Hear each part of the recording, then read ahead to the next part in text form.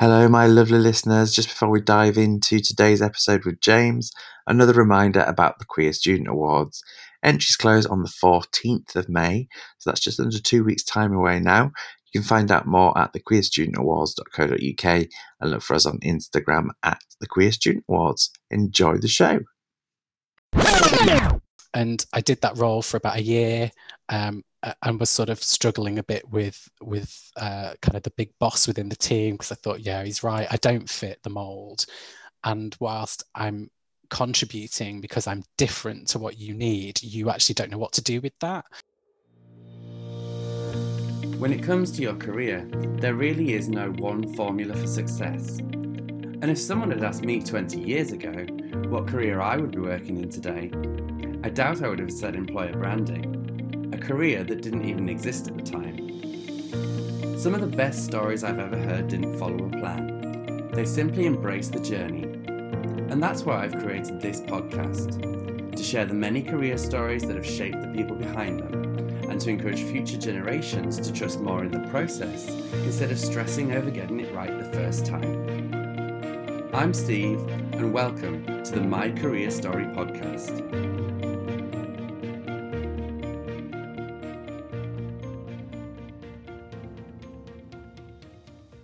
Hello, and welcome back to the My Career Story podcast with me, your host, Steve Keith. Now, this week's guest is James McMillan. James, how are you? I am good, thank you, Steve. Thank you for having me. You are welcome. So, James is one of the brave souls who nominated themselves, or was rather nudged, I believe, for this season featuring LGBTQ people. And it's always great when guests do that. So, thank you very much for stepping into the spotlight today, James. James describes his career story as largely accidental. Having switched university degrees early on, he's hopped around jobs from fashion to accountancy, telecoms, and lately as an entrepreneur, setting up 2 businesses. James is now co-founder and CEO of Join My Nexus, a digital platform to enable better access to funding for diverse entrepreneurs. James, what's your career story? Well, where to start with my career story? I think you said it right when you said that, you know, it's largely accidental. And I think I often describe my journey as kind of just taking opportunities, I think, as they've arisen. Yeah.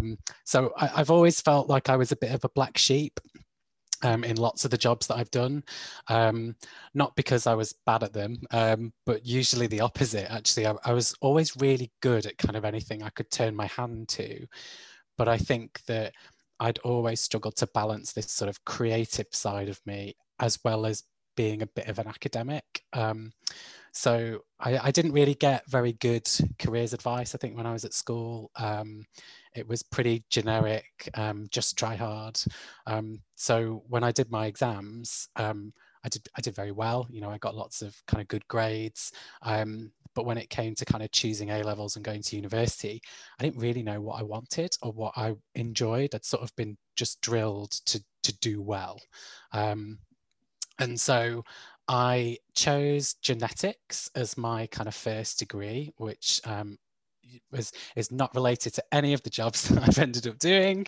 And I kind of, I went off to York University. I started studying, and I very quickly realized that I was not going to be a scientist, and it was pretty intense when I was at uni.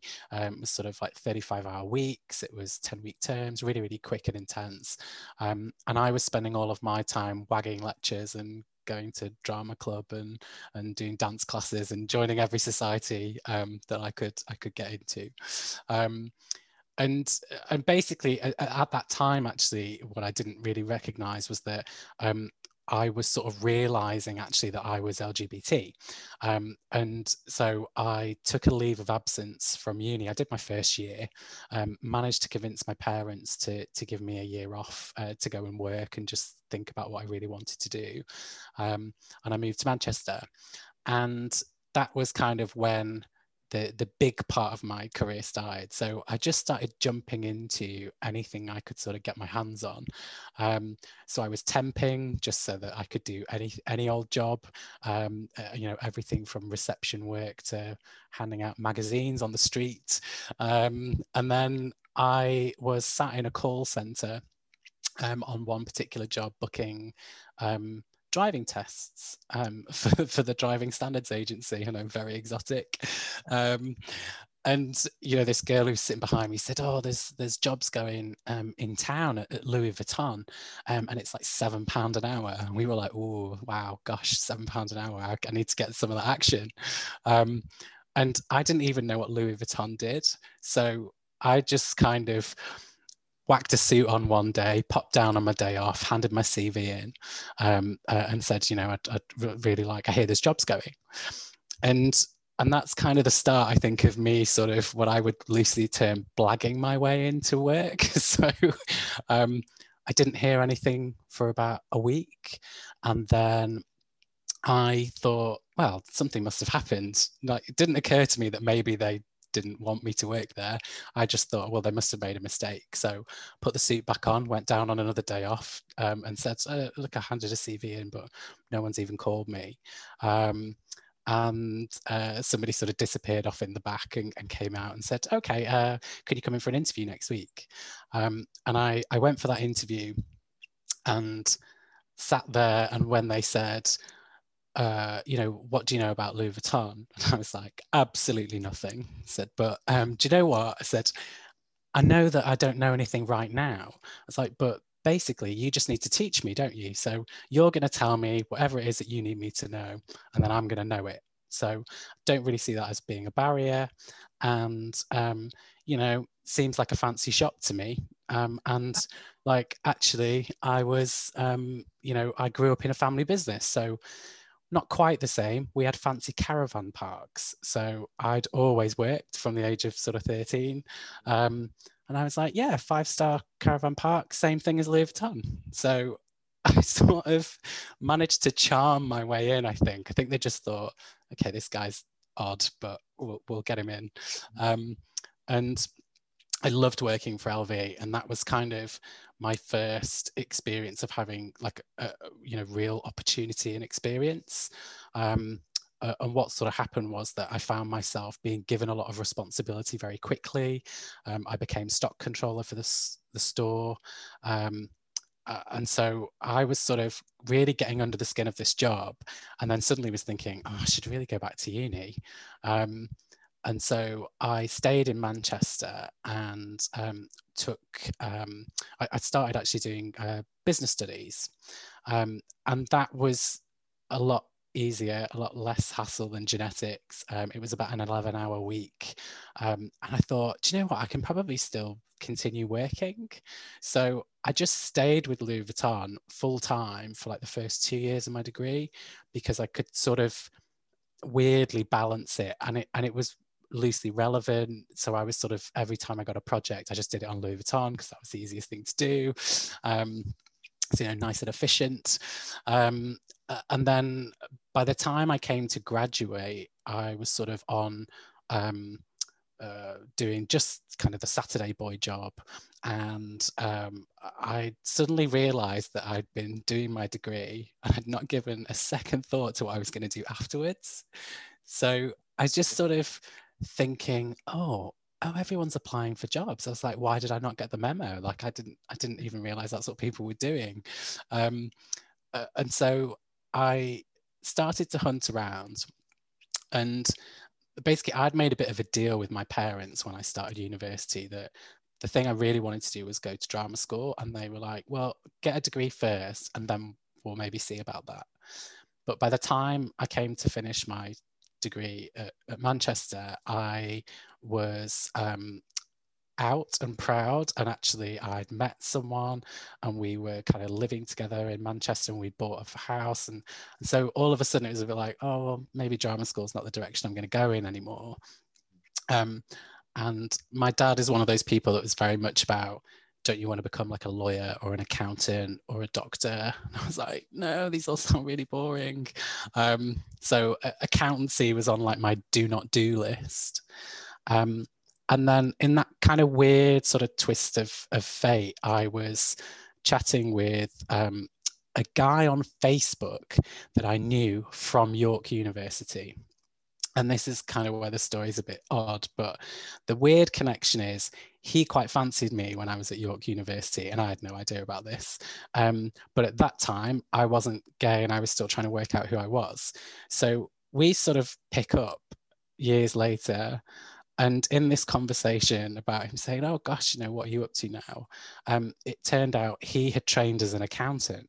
And I was thinking, wow, like you are an English lit studying, scarf wearing, drama doing guy. Like how on earth did you end up doing accountancy? And it kind of challenged actually, I guess, my misconceptions maybe around what accountancy was. And so he recommended the firm that he trained with called Baker Tilly. And I sort of thought, well, do you know what? I'll give it a go. Why not? Another opportunity comes knocking. So I went and applied for a job with them. I turned up to the interview in like bright coloured socks and a brown suit, and everyone else is wearing like grey and black. And I'm sort of looking around the room thinking, wow, this looks really boring. But, hey ho, I'm here, I'm trying to get a job. And I think because I didn't really care too much, I sailed through the assessment centre. And similar, I think, to my interview with Louis Vuitton, they asked me, why do you want to be an accountant? And I just flat out laughed and said, no one wants to be an accountant. Like, what a stupid question. I just said, look, when you're 8 years old, you want to be like a rock star or an astronaut or something. I said, people become an accountant because it's like a good job. And the interviewer, of course, was like, oh, she's like, well, I always wanted to be one. I said, well, there's always one, isn't there? So, and I think again, that sort of, I've got this weird charm, I guess, or I've always had this ability to push a joke just to the edge of probably what's acceptable. And I think they sort of were like, oh, this guy's kind of fun. Well, we should get him in. He's not like the others. And then that was it. That was kind of the beginning. And I stayed with the firm for like 6.5 years. I moved around loads. I never wanted to be in audit. So that's where I did my training. And then I very quickly, my first appraisal was saying, right, okay, so when I qualify in a few years' time, what am I going to do? What are my options? And I guess I didn't really realize that was the entrepreneur in me. And at the time, I just felt like it was somebody who wanted to kind of do the best and achieve the best. And so I was very driven and very kind of pushing on. And during that time when I was studying for my accountancy, I actually got engaged to my partner. So I was still with the chap that I met. We got married and then we got divorced. So it was like a really crazy time where work became, and my career was very much almost about achievement and almost around what it stood for. In spite perhaps of me being LGBT, which I'm not sure if that makes total sense, but I think I felt like I had to do really well. And I had a lot of pressure, I think, on myself. And I very quickly realized, I say quickly, I mean, I said accountancy was on my do not do list, but I realized that,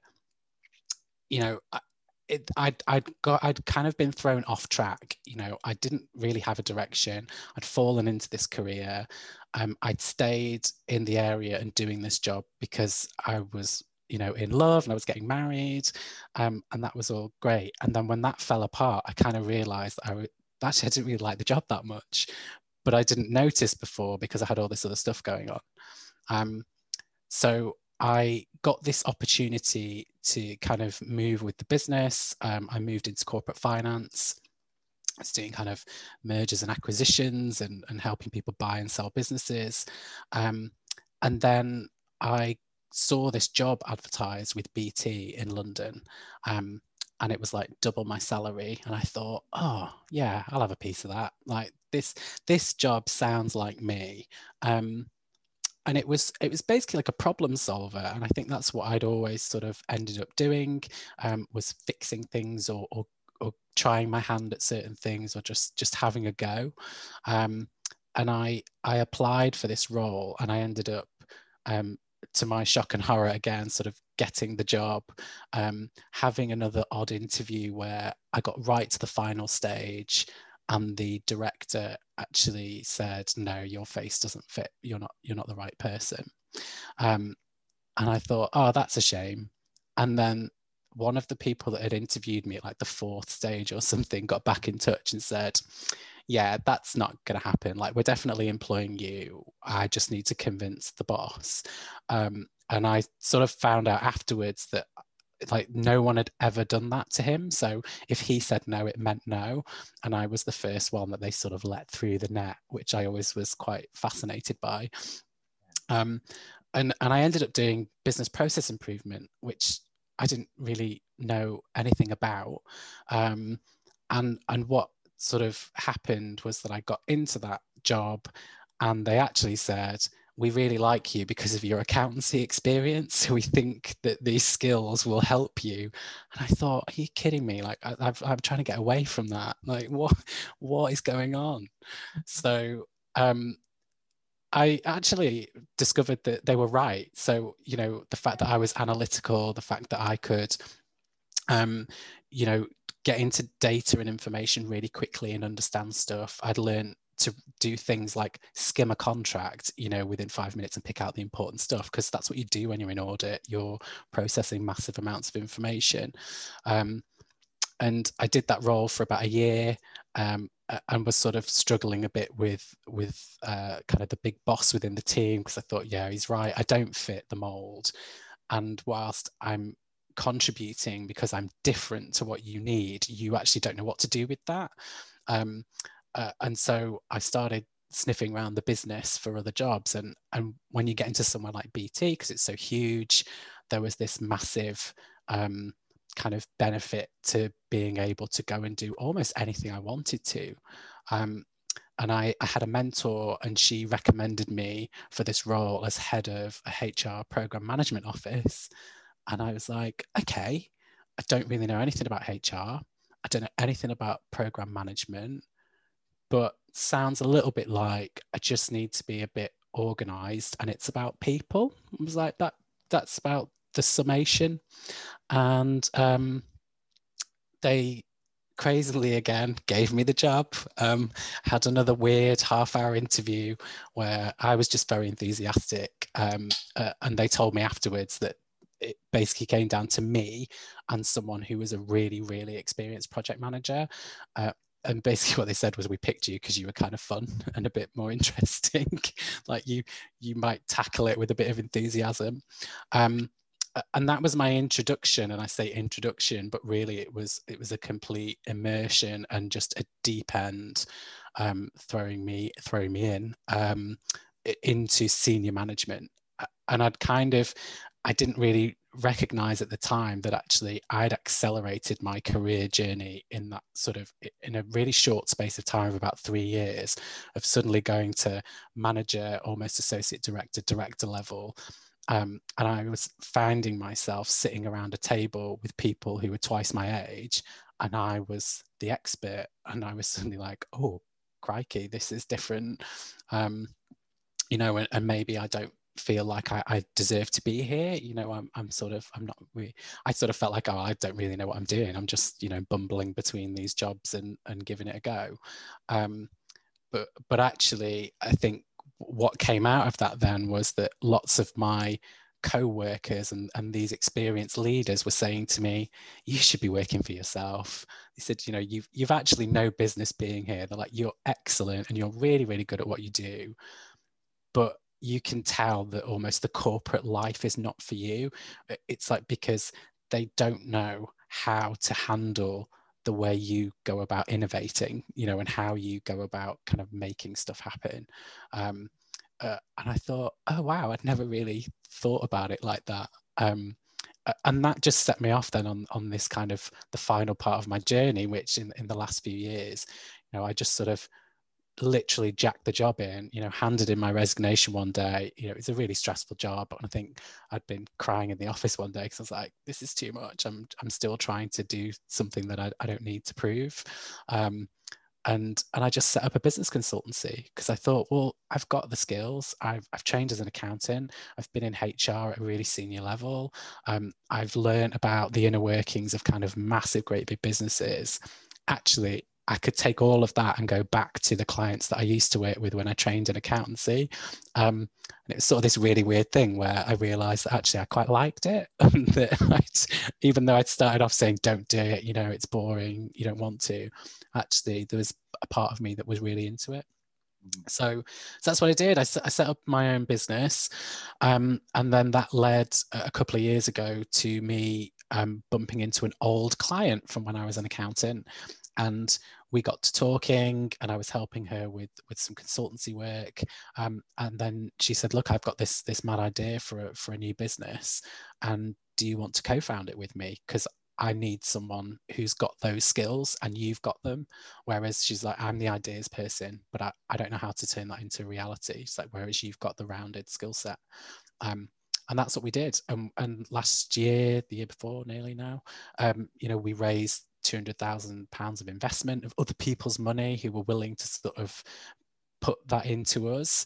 And then we've now we're just about to hopefully raise another $1 million. So suddenly I've gone from being this accountant, doing all these jobs where I didn't really think I knew what I was doing, but was just collecting skills. And now I feel like I've finally found a space, I guess, where I'm just putting that to good use. So I think, yeah, that is definitely, an accidental career journey. There is nothing about that was planned. But I think that, certainly what I've learned over that time about myself has been the most important thing, I think, about just getting in touch with actually what I want, who I am as a person. And I think that my whole life has really played a big part in that. Okay, well, there's a lot there. There's lots of things that resonate with me. Not knowing what to do after being at university, being in a corporate environment, going on to run your own business as well. There's something there that I just want to go back to about kind of the corporate world and some pieces there about not potentially fitting in and people not knowing what to do with you. I found that really interesting. In the longer bio that you gave me that'll go in the show notes for this episode, you mentioned a piece around being a passionate advocate for challenging bias and particularly around intersectionality. Is that where this is coming from? Or is it a much earlier part of your discovery, knowing that you're a gay man? I think it did. So I guess, as I said, in parallel, I suppose I was going through my own sort of psychological journey in terms of coming out and understanding who I was and realizing that actually, I was being driven by, wanting to prove things to my family, maybe as a signal for love, and then realizing that actually none of it matters and they don't care as long as you're happy, So I think there was that side of things. And I think I've always, with the LGBT angle, I have taken two approaches. And one is that I've never tried to kind of not be myself if I can help it. I've always just tried to just be who I am without it kind of defining me. But at the same time, I love pushing for it. So I don't know. I'm not like a I'm not like an activist, I guess. But when I was at Baker Tilly, so I was literally the only gay person I met in that accountancy firm, and it had 4,000 staff. And towards the end of my time, they were actually setting up a diversity steering committee, and I sort of managed to muscle my way into it because I'd been kind of saying, look, this isn't right. How can I be the only gay person that works here? Because there are either you've got two problems. It's either that you're not hiring any, so that's a concern, or that you nobody feels comfortable talking about it, which is also a concern. I was like, but those are your only two answers, because it isn't that just nobody happens to work here. I was like, it's not statistically possible. And then I think when I got to BT, you know, that was an organization that then I got exposed to the fact that it had a massive, you know, there's massive employee networks. And I was able to actually use, I guess, my position then to help keep that going. So actually the LGBT network at BT had gone a bit stagnant.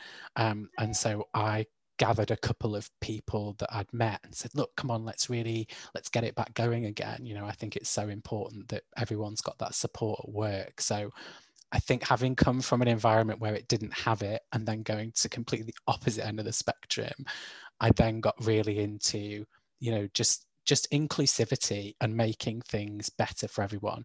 And, you know, and that now is what we do at Join My Nexus. You know, we're building a platform to help people get funding for their businesses.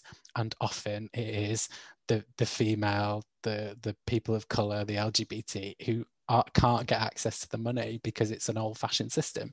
So, you know, I think it's not something that I suppose I'm always shouting with a megaphone about, but it's something that I'm passionate about, driving positive change. Yeah, I get that. And there's a role for both types, I think. I've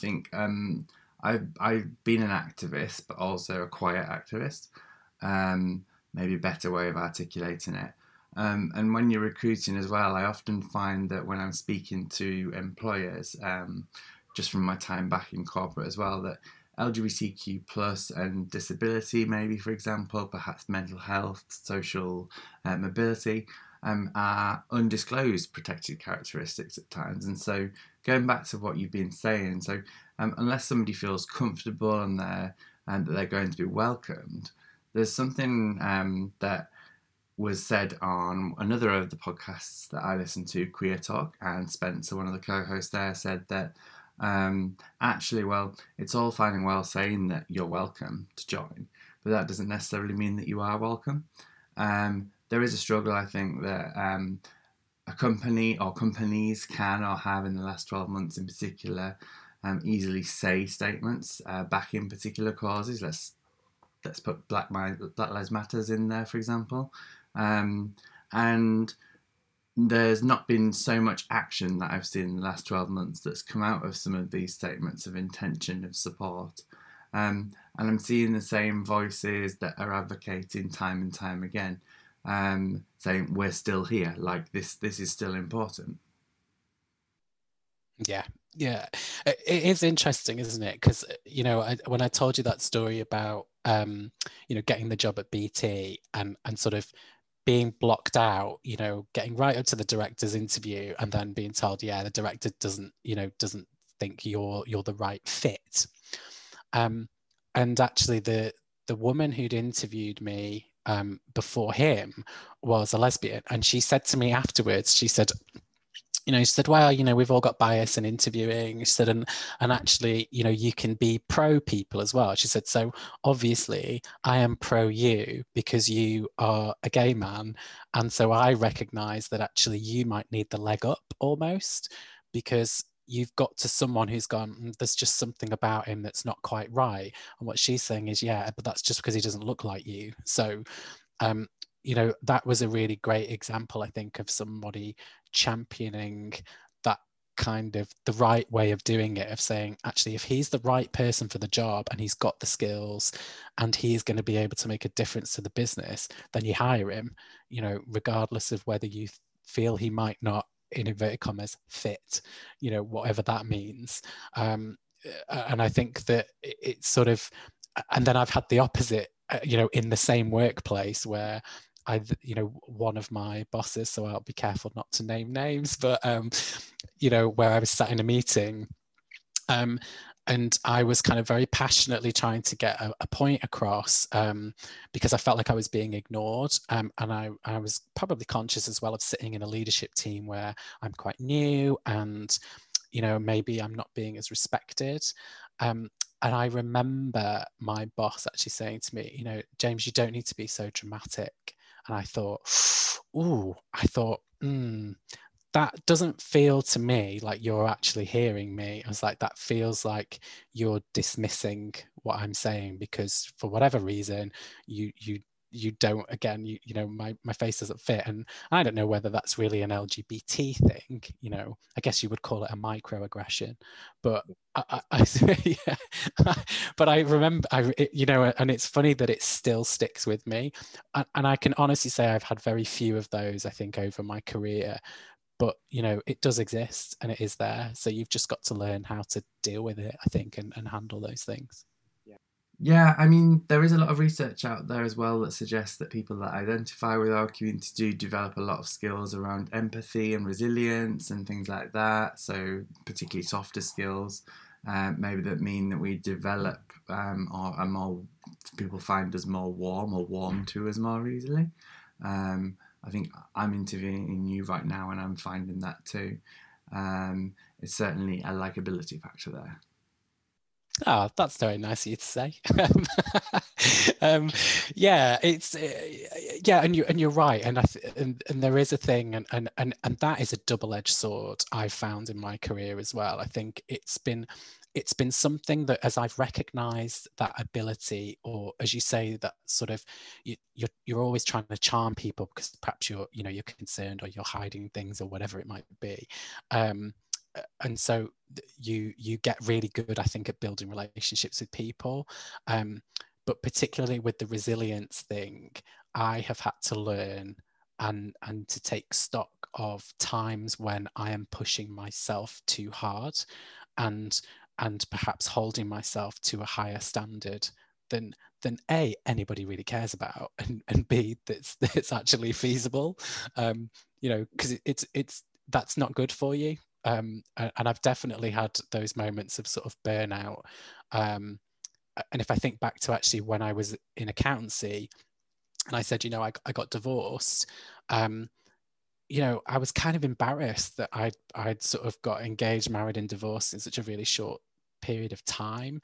And I didn't tell anyone at work for about 8 weeks.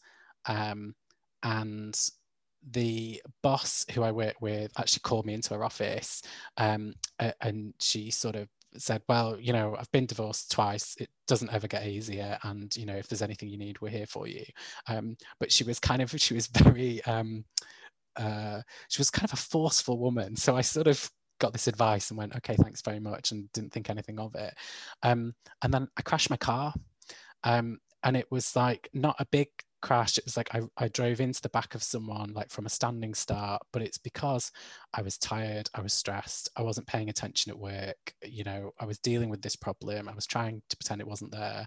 I had a colleague in the car with me who I was giving a lift to, and I realized at that moment, I was like, who are you trying to protect? Like, you've already been given the green light. They've told you if you want to take time off, you can.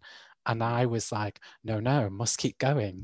And I thought, yeah, this is really stupid. Like, just take a week and go and calm down somewhere, because nobody cares. Like, this is all on you, And I think that was a big lesson for me to go, it's okay, to not be okay, to use a phrase, I suppose.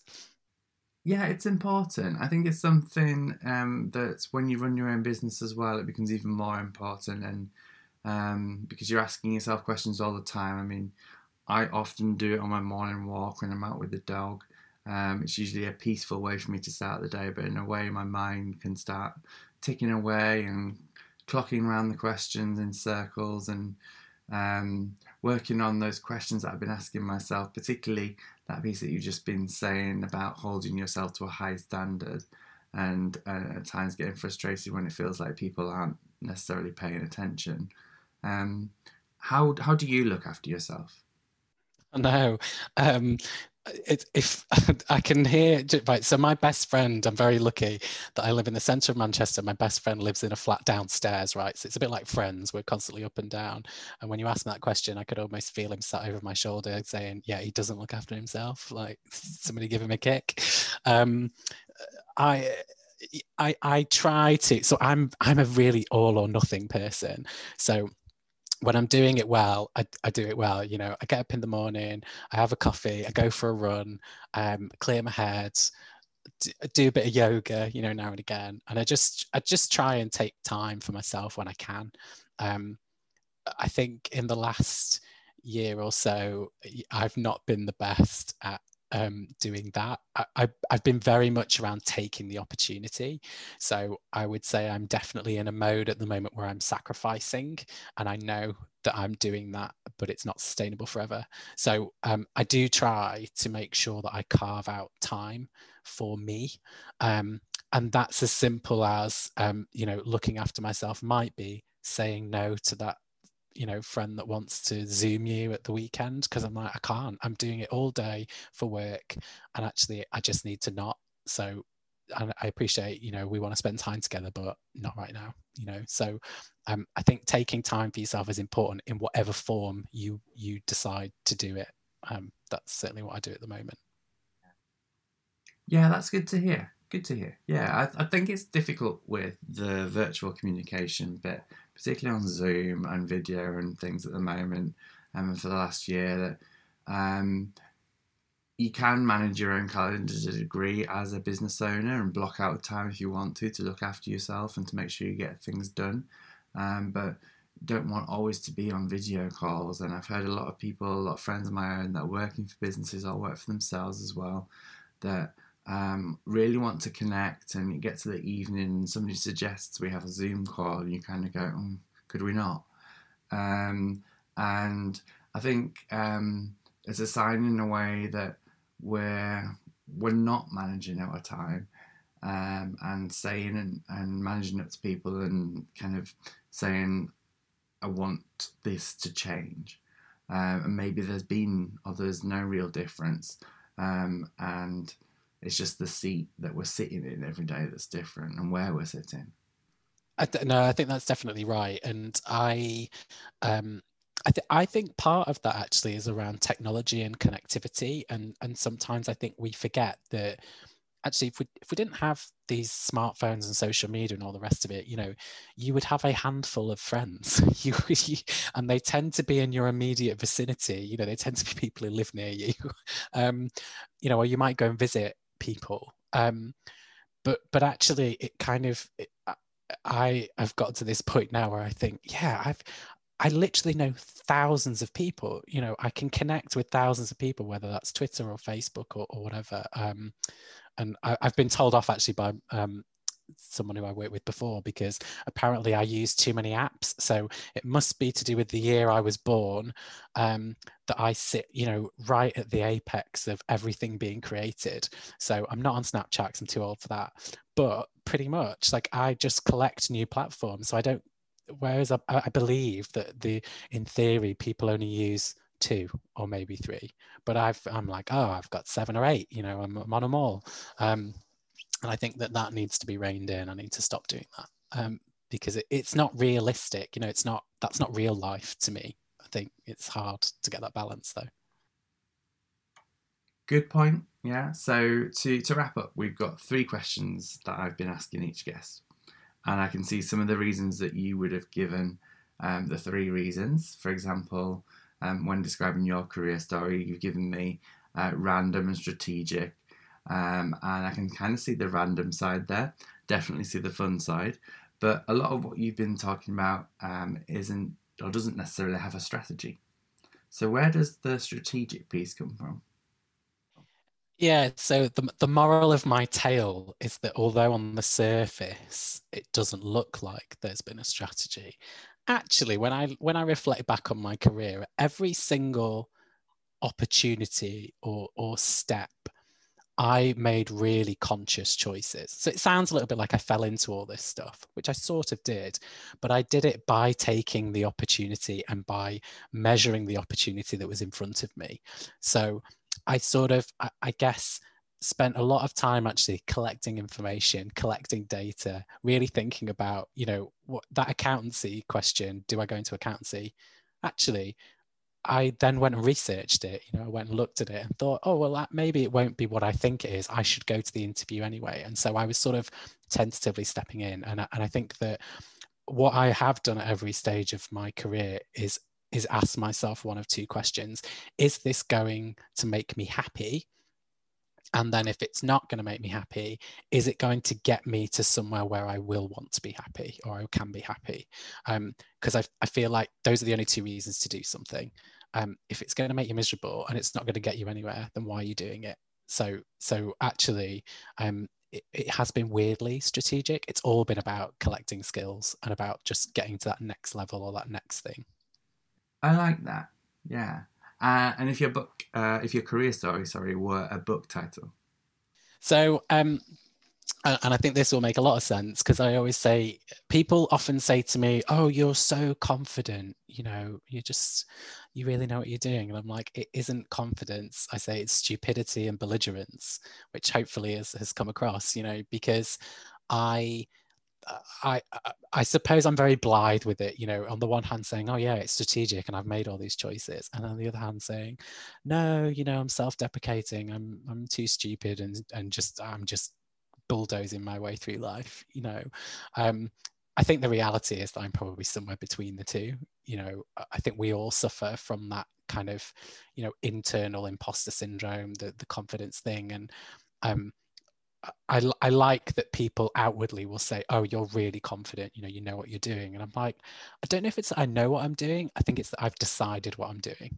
So I don't really care whether it's right. I think it's right. So I'm just going to kind of forge ahead. And that's the way I've always kind of approached my career, really. You know, ignorance is bliss, isn't it? And I think that I'm not saying I'm ignorant, maybe I am. But what I do try and practice, if I can, is pretending to be ignorant. It's almost like, actually, if I didn't know anything, you know, like almost try and remove the barriers that are stopping me from making decisions. That's what I try and do. So it's like faux ignorance, if that makes any sense at all. No, it makes total sense. Yeah. So before I let you go today, James, what would be the one piece of career advice that you would give my lovely listeners today? My one piece of career advice is collect skills. I think that there is no other career anymore. I think kind of gone are the days of sort of career paths, if you like. It's their career journeys. And my advice to anyone whenever I'm giving career talks is that you should look to the future, look at what skills you think you need just to survive life, and then go and learn them. Just get yourself in any opportunity you can, whether it's at work, whether it's in your personal life. Don't stop learning, really. Try and always be on the lookout for new things, because I think the speed of change in the world means that that's about the only thing that's going to remain a constant. Great advice there. Look, thank you so much for your time today, James. It's been great to meet you. And thank you again for putting yourself forward, or for taking advantage of that nudge that was given. It's been a pleasure. Thank you for having me. And thanks to you, my lovely listeners. Don't forget to share, subscribe, and review. And I will be back very soon with another episode of the My Career Story podcast. Bye for now.